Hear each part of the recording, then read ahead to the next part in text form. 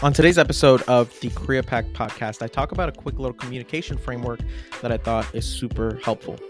If you guys have been enjoying the recent episodes, make sure to follow us on Spotify, share this with a friend, and also follow us on all socials at the Career Pack podcast. Thank you guys so much for listening, and let's get into today's episode.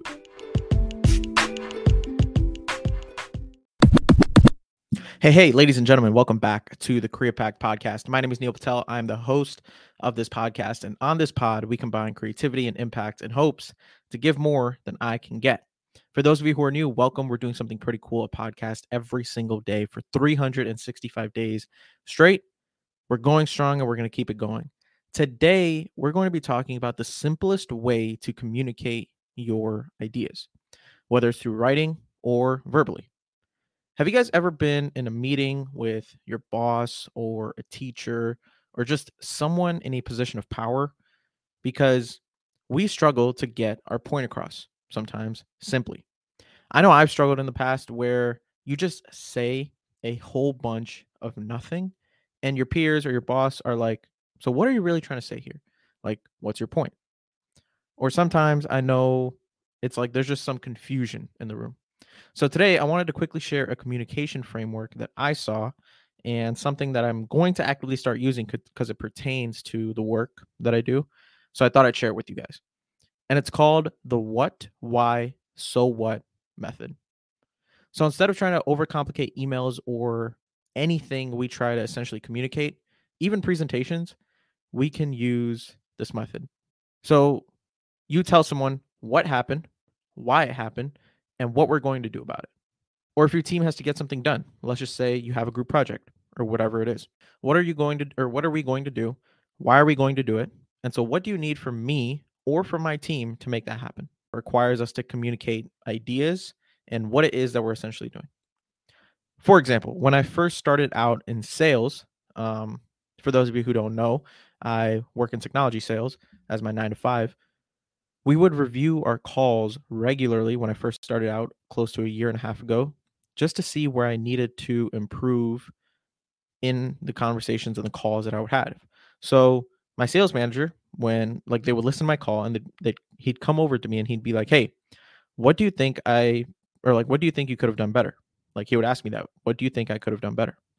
And I would give just some sort of answer to give an answer because I didn't really know at the time. I just was winging it.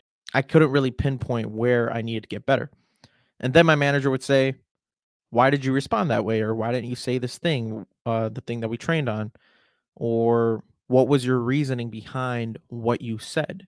And then after that, he would ask, "So what do you think we can do to improve this? How can I help you? So what do you need from me in order to help you be better at this point in a conversation?"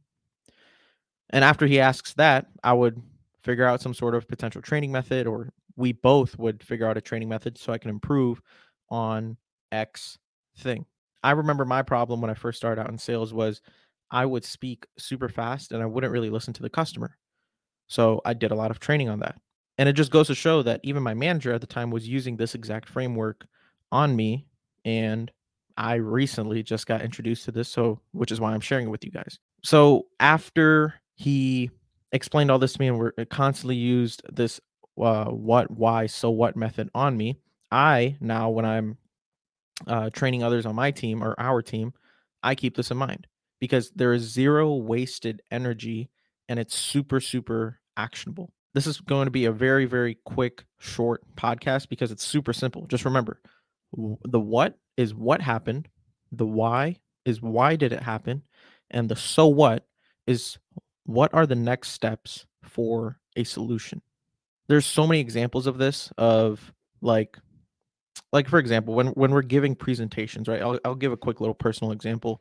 I always had a big fear of giving presentations. I remember in college, my freshman year, I took a communications class, and I wasn't ever able to give a presentation where I didn't overtalk or I didn't ramble. And I remember always being super nervous and always trying to remember everything that I said. I would try to have flashcards to remember every single thing that I would say. I wasn't ever able to just simplify it to being like, "Hey, here's what I'm talking about. Here's why I'm talking about it. And here's the things that I'm going to have to do to make this thing happen or explain a point or give an example, things like that.